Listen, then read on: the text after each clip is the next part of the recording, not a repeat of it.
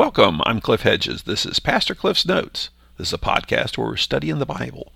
We're working our way through the book of Galatians. Today is episode 341, looking at Galatians chapter 3, verses 15 through 18. Let's read our passage. Brothers and sisters, I'm using a human illustration. No one sets aside or makes addition to a validated human will. Now the promises were spoken to Abraham and to his seed. He does not say, and to seeds, as though referring to many, but referring to one, to your seed, who is Christ.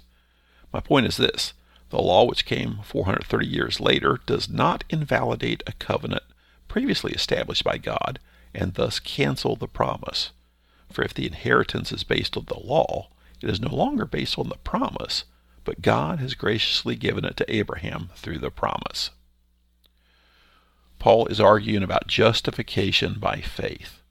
The problem with the churches in Galatia is there's a group of Jews, we're calling them Judaizers, who are telling the people that you must become Jews. You must accept circumcision in order to be right with God. That they're okay with the idea of Jesus as the Messiah, but in order to be Christians, you must become Jews. You must follow the law of Moses.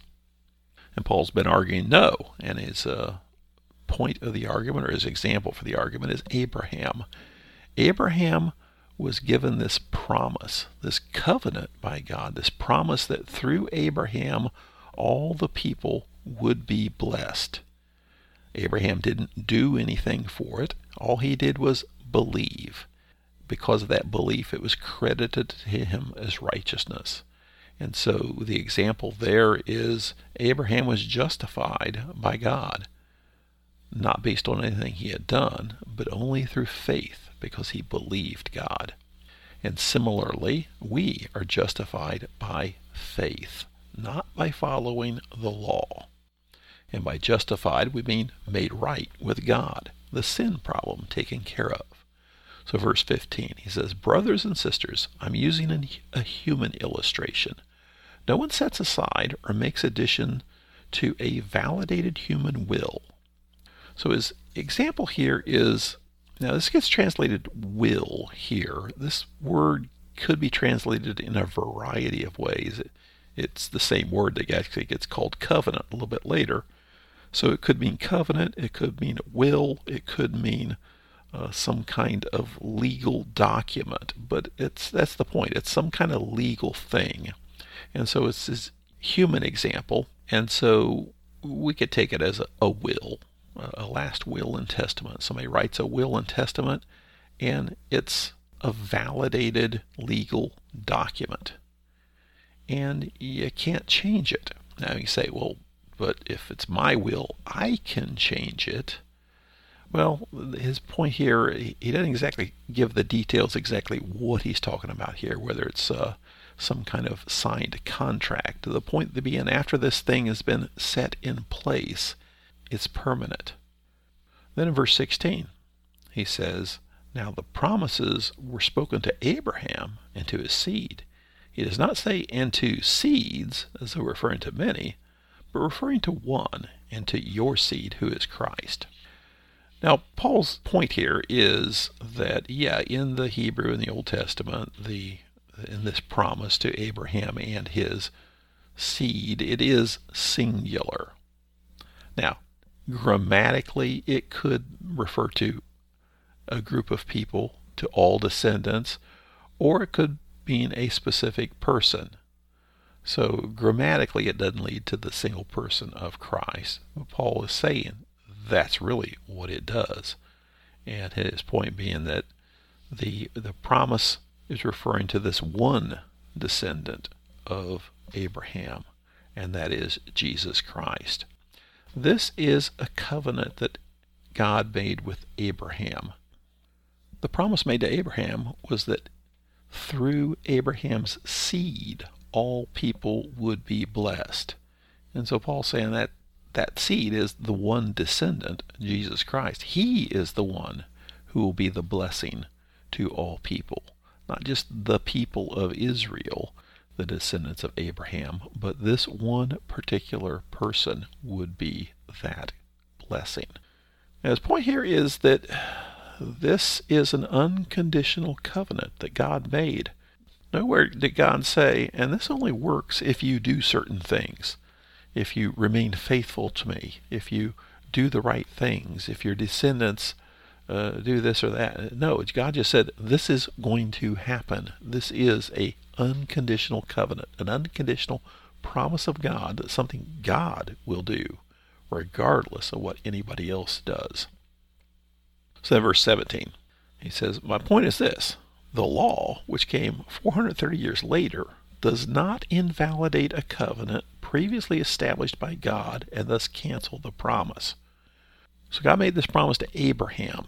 Then 430 years later, God had a covenant through Moses with the people of Israel. Paul's point is, the covenant with Moses does not invalidate the covenant with Abraham. The covenant from Abraham still is there, unchanged, unchallenged, still to be delivered on by God. The covenant with Moses was later, so it doesn't invalidate the covenant with Abraham. So the promise is still in effect. The promise that all the people of the earth would be blessed by this one person to be the descendant of Abraham.